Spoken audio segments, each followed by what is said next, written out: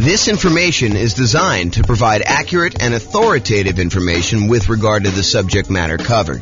It is offered with the understanding that the presenters are not engaged in rendering legal, accounting, or other professional services. If legal advice or other expert advice is required, the services of a competent professional should be sought. Welcome to the Long Beach Real Estate Investing and Real Estate Financial Planning Podcast. Learn all about investing in real estate in Long Beach, California, with a combination of real estate financial planning and modeling with numbers specific to Long Beach, plus syndicated, more generalized recordings of live and pre-recorded real estate investing classes, not all of them specific to Long Beach. Be sure to stay tuned after the podcast for a message from our sponsors. Well, good morning and welcome, everyone. I am your host, James Orr, and today we're doing another deal analysis class. So in the previous class, I believe we did a 20% down rental property, non-owner occupant purchase, where we analyzed the deal and I walked you through basically how to enter all the inputs on the world's greatest real estate deal analysis spreadsheet. And then I walked you through how to determine whether or not this is a good enough deal for you by walking through some of the numbers, showed you some stuff about the overrides.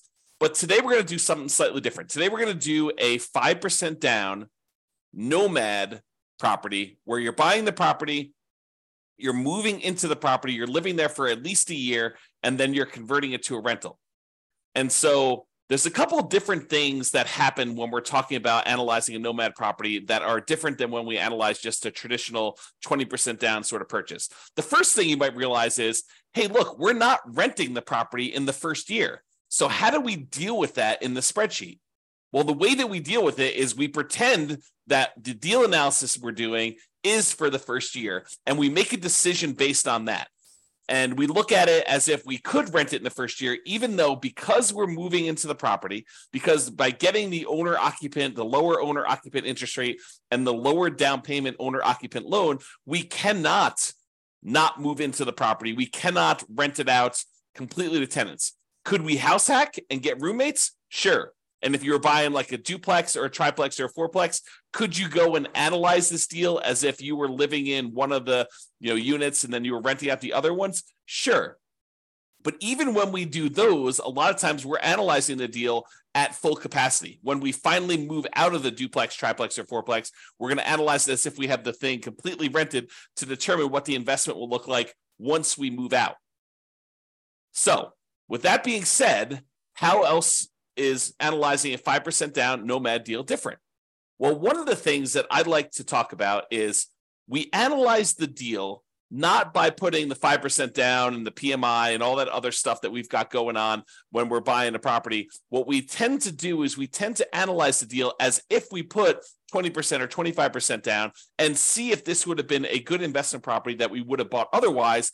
Then once we've done that, we go back in and we change the down payment, we change the PMI type stuff in there, and we look at it and say, can I handle the additional lower cash flow, or in many cases, negative cash flow by only putting 5% down and having PMI in this property? And so that's what we're going to do to start with. We're going to analyze this property as if we put 20% down, and then we're going to come back and we're going to look at it when we put 5% down and see how things change. Okay? So this is a 5% down Nomad property, and I'm in the world's greatest real estate deal analysis spreadsheet. The property is going to be a $400,000 property, and we're going to buy it for what it's worth. We're not paying a premium. We're not paying above asking price. We're not getting it at a discount. Now, I'm adding software to basically do the analysis. You'll be able to see a version of the spreadsheet for buying a Nomad property for each individual city. I'm going to publish this in the podcast, and you'll be able to go and look at your city with your city's numbers and do the analysis. Realize that the spreadsheet I'm doing is generic. I'm going to walk you through the concepts, but I will add a link in the show notes that will walk you through the actual analysis using numbers from your city in the podcast, because we've got these city podcasts that we're doing analysis for, and I have the ability to go do that. I'm just writing the software so that it displays it just like the spreadsheet on the screen. It'll be like a web version of the spreadsheet so that you can go and see that. So go ahead and look in the show notes to kind of see the numbers for your city, or follow along on the audio for now. Okay, so ARV, buying it for 400 and it is worth 400. we cannot get the seller in this case to give us any seller concession. So we're unable to get the seller to contribute any money toward our closing costs. So we have zero in there. Now, remember before I told you, even though we planned on buying this as a 5% down Nomad owner occupant property where we're going to move into the property, live there for a year, and then convert it to a rental sometime after a year. For now, I'm going to assume that we're putting 20% down, and I'm going to run the numbers as if it's 20% down so that we can see what the property would look like had we bought this as an investment property. And really, that's just to kind of, check us to make sure that would this be a property that we would even consider buying as a rental, or how bad is it? And then when we switch over to 5% down, we could see just how much worse it is when we only put 5% down, okay? Because what tends to happen is the numbers tend to get a little bit worse when we put less down in terms of like cash flow and stuff like that, okay? So 20% down there. I'm also going to assume for a moment that we're only going to pay the 1% approximate in closing costs in order to close this. So since it's a $400,000 property, we're saying it's about $4,000 in closing costs. However, once I go and I switch this over to 5% down, or maybe even before I do that, I will show you what buying down the interest rate looks like so that you can see the impact of that. And I think that for a lot of folks, if they have the extra money, that is a viable solution to improve cash flow. Remember we talked about the 88 strategies we have to improve cash flow? One of those strategies was to actually buy down the interest rate. And so I'll show you how those numbers impact things and how it impacts the total cumulative negative cash flow we might have, the total amount we have invested, and then our returns. Okay, so for now, we're going to use 1% closing costs. We're not going to buy down the rate. When you buy a property, almost every property you buy is going to have something that needs to be fixed before it is ready to rent. In this particular case, I said that the property is in really good shape. A couple really small things came up on the inspection report, and we are estimating that those are going to cost about $3,000 total for us to go and do. So we're going to put $3,000 total in rent-ready costs in the field here. Now, the spreadsheet will automatically calculate how much cumulative negative cash flow you have when you buy this property. And this field isn't really correct until we get down and we update the rents and the other numbers like the interest rate and stuff like that. But it will tell you how much cumulative negative cash flow you have. So how much negative cash flow you have in the first year, plus how much negative cash flow you have in the second year, plus how much you have in the third year, until you have no negative cash flow. And that's because the reason why it eventually goes away is usually when we're modeling this stuff, rents are going to increase slowly over time, 1, 2, 3, 4% a year, whatever you're using for your kind of rent depreciation rate. And your taxes and insurance are going to usually go up a little bit, but your mortgage payment on your property is usually fixed, such that the more time that goes by, the bigger the difference between what your income is on the property, that rent that's going up a little bit each year, and the expenses you have on your property, because a large percentage of those are fixed. That mortgage, principal, and interest part of the payment becomes fixed. And so the cash flow tends to increase on your rental property over time, such that if you had negative cash flow, eventually that negative cash flow goes away. And so we add up the cumulative negative cash flow you'd have on this property until your cash flow becomes positive, and at which point you don't need to worry about it anymore. But what we do is we use that number as part of what you really should set aside when you invest in the property, and you determine how much you need to set aside in order to make that investment prudently. So not only do you need your down payment, not only do you need your closing costs, not only do you need reserves on your property, but in addition to that, in order to make your investment conservative and prudent to make it, then you should also set aside the cumulative negative cash flow that you have on the property. That way you have it. And when you have the negative cash flow with each month or each year, you could just pull from that account knowing that you decided to have negative cash flow instead of putting more down. Because you could have put more down and got rid of this, right? If we had put 25% down, well, we still have $3,000 negative cash flow instead of the $10,000. If we put 30% down, you'd have $222. If you put 31% down, you wouldn't have had any negative cash flow at all. So what we're saying is, look, if we had put 20% down, I think we had $10,000 negative cash flow, or we could put down a lot more. So the difference would be we could put down $80,000 as a 20% down payment, or we could put down $124,000, $44,000 more, and not have the negative cash flow. So the question for you then becomes, and this is sort of like a question to think about for yourself, do you want to put $10,236 aside as the cumulative negative cash flow that you know you're going to need to pay on this property? until the cash flow is likely to go positive. It's possible your rents don't go up as fast. It's possible your expenses go up a little bit faster with inflation or something like that. But this is a good estimate of how much negative cash flow you're likely to have in this property. Could you put the $10,236 aside, or would you rather put $44,000 more down? $10,000, $44,000. Which would you rather do? And that's the question, right? Because the negative cash flow is really a deferred down payment. If you had put more down, you wouldn't have it. But in this case, we're choosing to put less down, and we're choosing to accept this negative cash flow. And you'll see that comes up again when we put the 5% down, because when you put less down than 20%, it becomes even more negative. Okay. For now, though, I'm going to just kind of keep this here because it's actually technically not this negative. You'll see here in a second. Then this shows you like the total amount you have invested, the closing costs plus the down payment plus this cumulative negative cash flow plus the rent ready costs in order to purchase this property. It shows you that you'll need to have about $97,000 or so to do that. Calculates that you're doing a $320,000 loan, buying a $400,000 property, and we're using the 20% down for now. Interest rates right now for about 20% down are somewhere in the 7% range. You can go call your lender and get that rate. We have a whole class on how to do that. And then the term, we're doing a 30-year loan, 360 months. For now, because we're putting 20% down, we don't have any PMI. So I'm going to put 0 for PMI. When we put 5% down, I will change this and I'll put in a number for private mortgage insurance. Remember, private mortgage insurance is insurance that you pay to protect the lender in case you default because you put less than 20% down. If you had put 20% down, they wouldn't ask you for it, okay? But because we're putting less than 20% down, you've got that. And then PMI would drop off when the loan to value became 80%. Now, monthly rents. So the monthly rent of this property is $2,850. So we put that in there. Now you can see that because it's $2,850, the cash flow on the property is slightly positive, and we no longer have any cumulative negative cash flow. So, I'll go through these other expenses, but the question I'm going to ask you is, look, this is a property that if you had put 20% down, it has the tiniest bit of cash flow. And in some markets, that's what we're looking at. That's the reality of our current marketplace, where in some properties, in some markets where you put 20% down to buy an investment property and you're lucky to be break even at this point, right? That's what happens when prices go up a lot, interest rates go up a lot, and rents go up, but not quite as much as the property prices and the rents and the rents have gone up. So in some markets, that's what you're seeing. Other markets, you're like, James, this is crazy. Putting 20% down, not making any cash flow.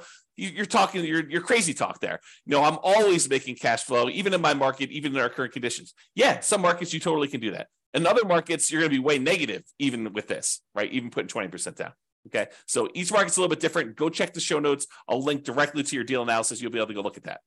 All right, if we had any other income, we'd put that here. The vacancy rate, we're starting 60 to 90 days before the current tenant moves out of the property. And so our vacancy rate is going to be about 3%. So we're going to test the market. We're going to start a little bit high on rent, and we're going to bring rent down very aggressively until we're able to fill the property before the lease on the previous tenant expires. We're going to have everything lined up, ready to go. So the vacancy rate is really those unusual situations where you have an eviction or something like that going on. Property taxes, in this case, it's 0.56%. So we've got that calculated there. Property insurance, about $1,400 a year. And I have a property about this value, so those are about right. $350 for HOA per year. And then the tenant's paying all the utilities, so you're not paying any of those. And there's no other expenses. You're not paying for snow removal or mowing the lawn or anything like that. This is just a straight up single family home where the tenant is paying for all the expenses to do that. I've said 10% of the gross rent set aside for maintenance on the property. I'm assuming that you're including the CapEx in the maintenance. And so we set aside $0 extra for CapEx. This is probably not reality. You probably should be setting aside additional money for CapEx in your property. And so you probably should use the CapEx spreadsheet that we have to estimate what your capital expenses are going to be based on the property and when you bought it and how old everything else is. That's what that advanced CapEx spreadsheet does for you. And I've assumed that you're self-managing the property. If you had a property manager here, it'd be negative, significantly negative. And in this case, I'm assuming that you're managing it yourself.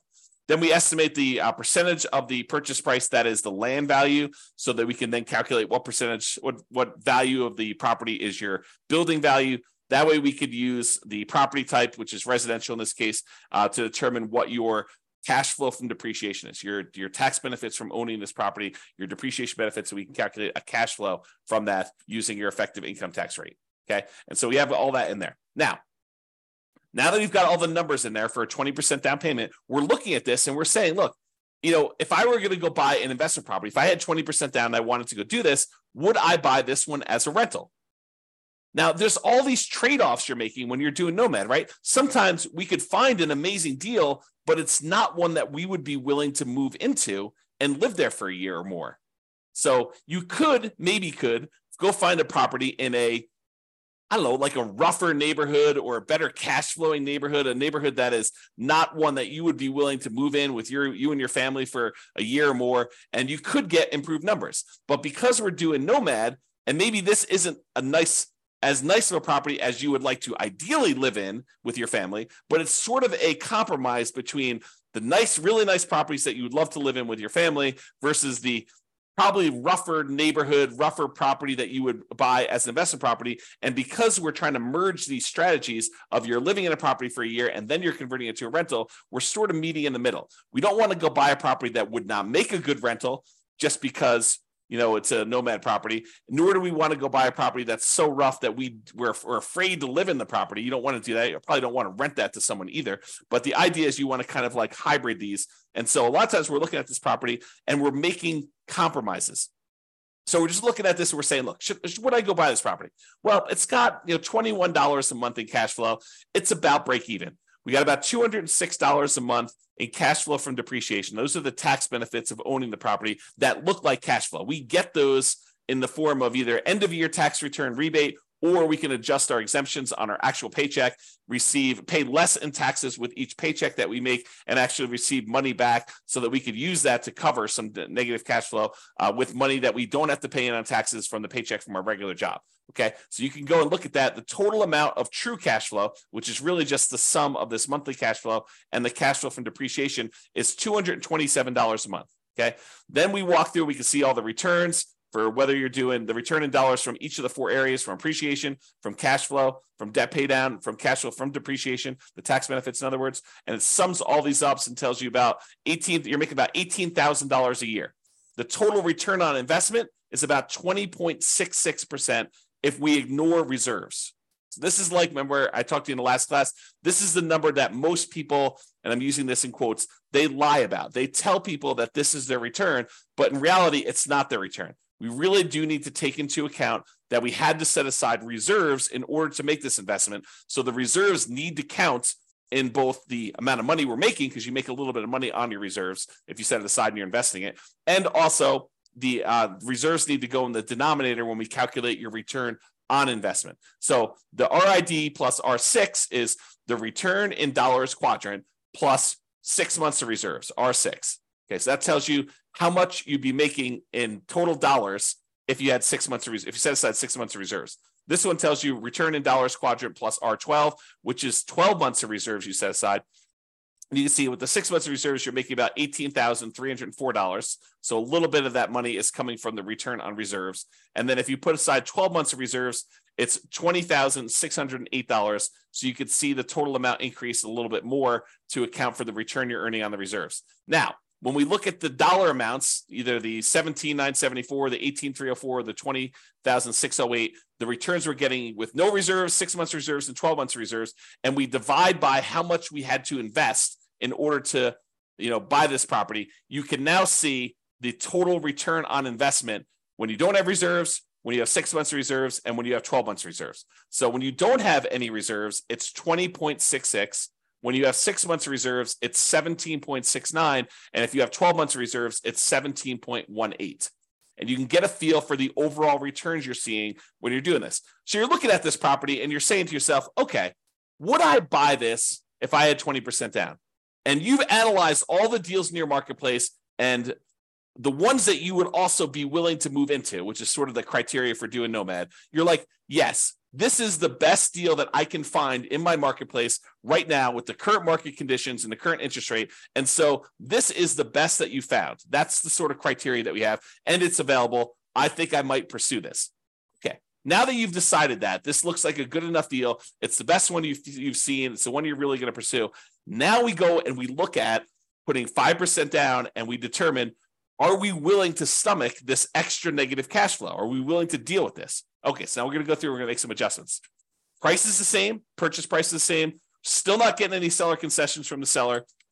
However, we're not putting 20% down anymore, we're putting 5% down, okay? So that changes it. Before we were at $80,000 in down payment, now we're only having to come up with $20,000 in down payment. Still have 1% in closing costs, about $4,000. Still have that $3,000 in rent-ready costs because we're trying to do the get the property ready to rent, has some repairs that needs to get done. Now our cumulative negative cash flow, before it was I don't know, 10. Oh, actually, it was zero when we put 20% down because we increased the rent. But when we had the rent lower, it was $10,000, which really isn't relevant here. But in this case, it's $15,000 negative, right? If we had put, let's see where when it goes away. We had put 16% down. Let's see, 17%, 18%, 19%. Oh, so it's literally at 20% is when it goes away. So if we had put 20% down, we'd put $80,000 down, we wouldn't have any negative cash flow. But in this case, we have $15,000 negative cash flow. So this becomes the question of, would you rather put $80,000 down and have no negative cash flow, or would you rather put $20,000 down and $15,151 in negative cash flow on a property? So it becomes, would you rather have $35,000 invested into the deal, $20,000 upfront and $15,000 set aside an account to take care of negative cash flow, or would you rather come up with $45,000 more and not have negative cash flow? That is the question as of right now. And so that's part of the decision. Now, cash flow is ugly. In the first year, it looks like negative $378 per month. That's ugly. And even when we take into account the cash flow from depreciation, we're still negative $172 per month. So it's still like we need to deal with that. Now, that's only in the first year. In the second year, you go look at override. So you look at this cumulative negative cash flow here. Everything is overridable. That's a word. And so let's look at cumulative negative cash flow. So in the first year, it's about $4,500 in negative cash flow. In the next year, it's about $3,700. In the year after that, it's about $3,000. Then about $2,100 and change. Then about $1,300. Then about $430. By the time you get to year 7, there's no negative cash flow. And this sums up to be $15,151 total. Okay. And so we can go look at that as to how negative cash flow is going to be. And that's just rents going up a little bit, 3% per year. Might rents not go up 3% per year? Absolutely. But we're modeling it like that. And I think this is reasonable. It's a reasonable assumption and much more conservative than not setting aside this number to have cumulative negative cash flow. Okay. So that's why we're doing it this way. So before, when we had 20% down, our total amount that we had invested in the deal was $87,000. Now that we're putting 5% down, the total amount we have invested is $42,000, which includes setting aside that money for negative cash flow. So it's less than half, okay, by putting the 5% down, if you think about it that way. All right. So the mortgage amount now, because we're putting 5% down, is $380. Now the mortgage interest rate is not 7% anymore. We're doing owner occupant, and it's probably in that 6.75 to 6.875 range for doing the owner occupant rate now with that. And we've got PMI. And PMI right now, 0.38. 0.038. There we go. So you call up your lender and you'd find out from them how much private mortgage insurance is going to be. Or we just did a class yesterday on all the factors that go into calculating what PMI is. And then we're going to do a class, I think, next week or the week after that on how to actually calculate it using a rate sheet from a private mortgage insurance company. But I went and I looked it up before class today. It's 0.38 for someone with really good credit, doing a 5% down loan, solo. So 0.38% is what we use for that. So it's about $120 a month in negative cash flow on this thing. So now our negative cash flow is a little bit higher than it was before because we changed the interest rate and now we have this PMI. And PMI is a factor in calculating the thing. So these numbers are now, I think before it's like $15,000. Now it's like $18,636. Or if you look over here, negative $467 a month or negative $261 if we take into account the depreciation, cash flow from depreciation. Okay. So we looked at these numbers and we saw all of these things here. Now realize there are several ways to pay PMI, right? We chose in this particular case to pay PMI monthly. We could have said to the lender, hey, Mr. Lender, Mrs. Lender, instead of you actually giving me a monthly rate, why don't you raise the interest rate on the overall mortgage? Give me a credit that you would then use in order to pay the PMI upfront, because you could pay it upfront as one big lump sum as well. Okay. And they may choose to do that. And they say, okay, well, if you do it that way, interest rates are going to be, 7.125, and you won't have this 0.38 at all. It'll be zero. And then you go look at that and you're like, well, that's worse. And this interest rate lasts forever. The PMI only lasts until I get to 80% loan to value, and then it drops off. So actually, I'm not going to do that. I'm going to go back to the way we had it before, 6.875 and 0.38. Or you could go to them and say, hey, can I pay PMI in one upfront lump sum and get rid of this, have it go to zero, and you come up here to closing costs, and let's say it's, let's say it's, another 1.5%. So 2.5% total in closing costs, and then you can get rid of that. And then your cumulative negative cash flow is only 12,860 for the entire time. Okay. And that's because you chose to pay a little bit more in closing costs here instead. All right. So you have to go evaluate which of these three you want to do. Pay upfront in one lump sum, pay monthly, or have the lender raise the interest rate, and you could actually take it in the interest rate, so it'll impact your cash flow, but it won't actually come out as a separate PMI payment. We have an entire class we're planning on doing on that, but for now, I'm going to go back and do. 0.038. There we go. Okay. Now, when you go look at this, you're like, hey, look, my cash flow is more negative. My total true cash flow is negative too, negative 261. But a lot of these other numbers, they stayed the same. And when we look at return on investment, they actually improved. We now have a 28.1% overall return on investment using the one where we don't take into account reserves, the lie we tell at cocktail parties. We have about 20% here for this one and about 18.87 total for when we have 12 months of reserves. So your return on investment actually went up because you put less down, 5% down, and you have less invested in the deal. And a lot of these other returns, like your appreciation return is the same, and your depreciation return in dollars is the same. Your cash, your debt pay down return actually gone up a little bit because you're paying down more of the loan. The interest rate's a little bit lower, and your cash flow is much more negative. So those are how those changed if you want to look at them. So you have to decide, can I stomach, negative $261 a month in negative true cash flow? That's the cash flow after we take into account the depreciation benefit. And then you have to decide, am I willing to do that? If I put 20% down, I'd be about break even. Now I'm negative 467. And I had to set aside this $18,636 in order to handle all of that negative cash flow for the entire time. You have to decide if you're willing to do that. Or one of the other things you could do is you can come in here and you can say, look, I'm going to actually buy down my interest rate. I'm going to come up with 4% more here. 3% more in closing costs. I'm going to buy down my interest rate. And I checked before the webinar here. And for 3 points, you could buy down your interest rates for a 5% down owner-occupant loan to 5.625. Still got PMI, but you're basically able to do that. Well, that changes your negative cash flow to be negative 158.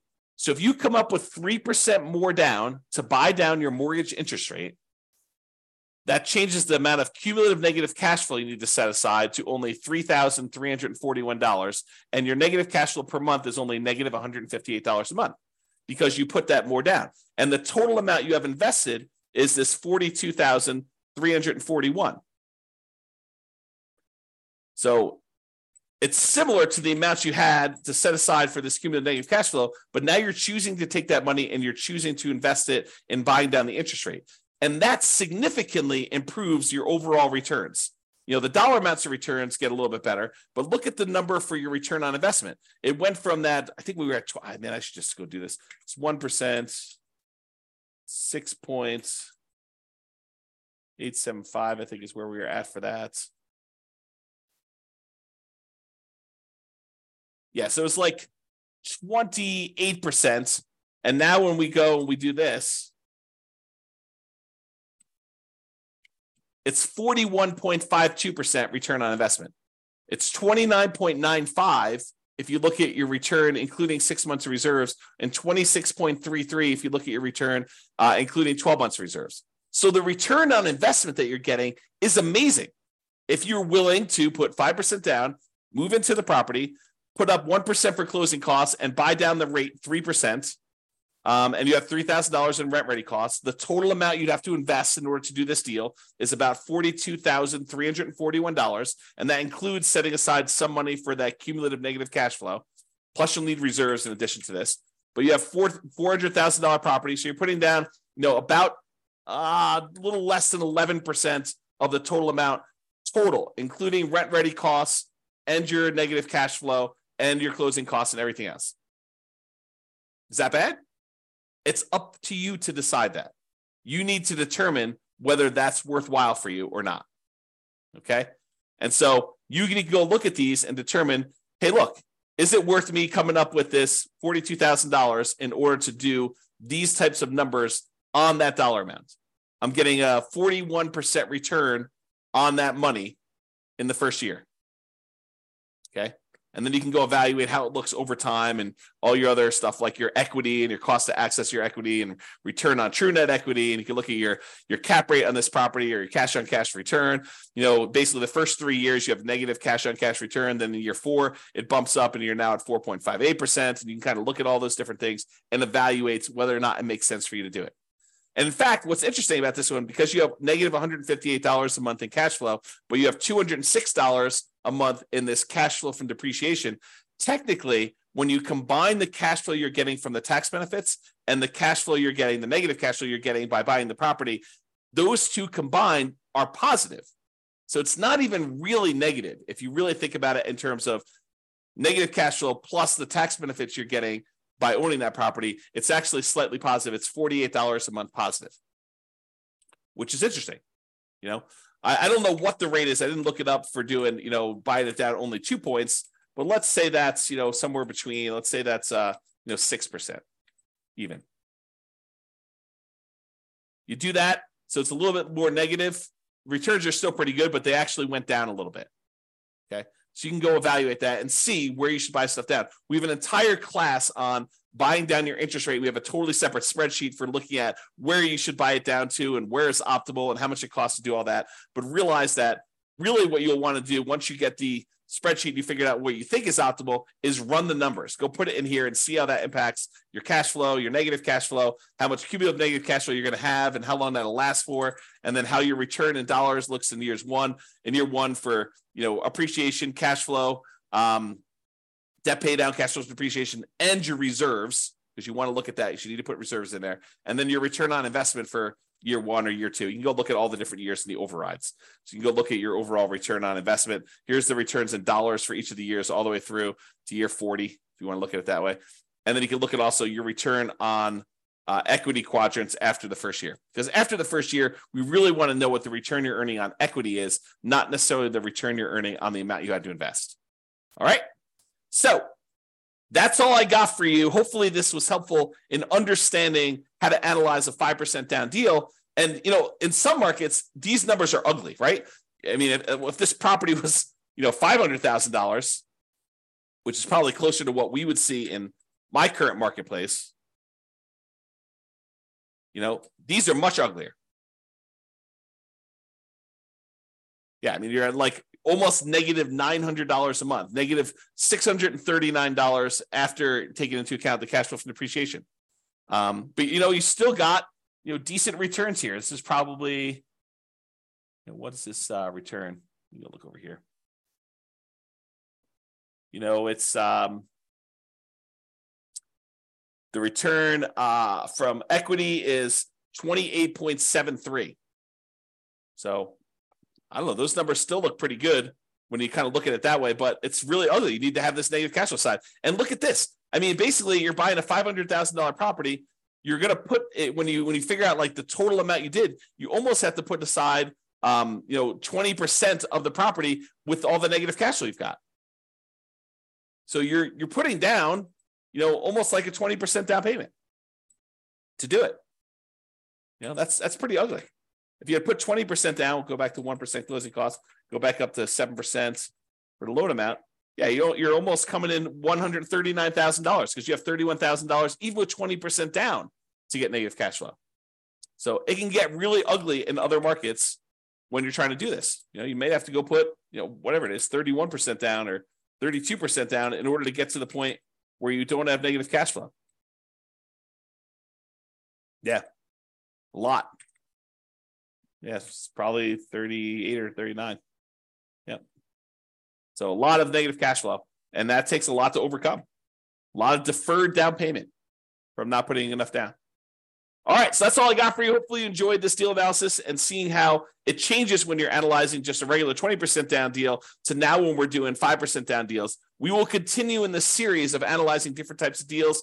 I think I want to do, I don't know if we're going to do free and clear next, buying a property where you're buying it all cash and show you how that looks, or buying a property that's new construction and how some of those things are different. I'm not sure which one I'm going to do next, but I plan to do a whole series of these and cover a wide range of situations so that you can see how we might analyze these different deals. That's all I got for you. Hope everyone has a great day. Bye-bye for now. With home prices up, mortgage interest rates up, and rents up, but not quite enough to counteract the higher prices and interest rates.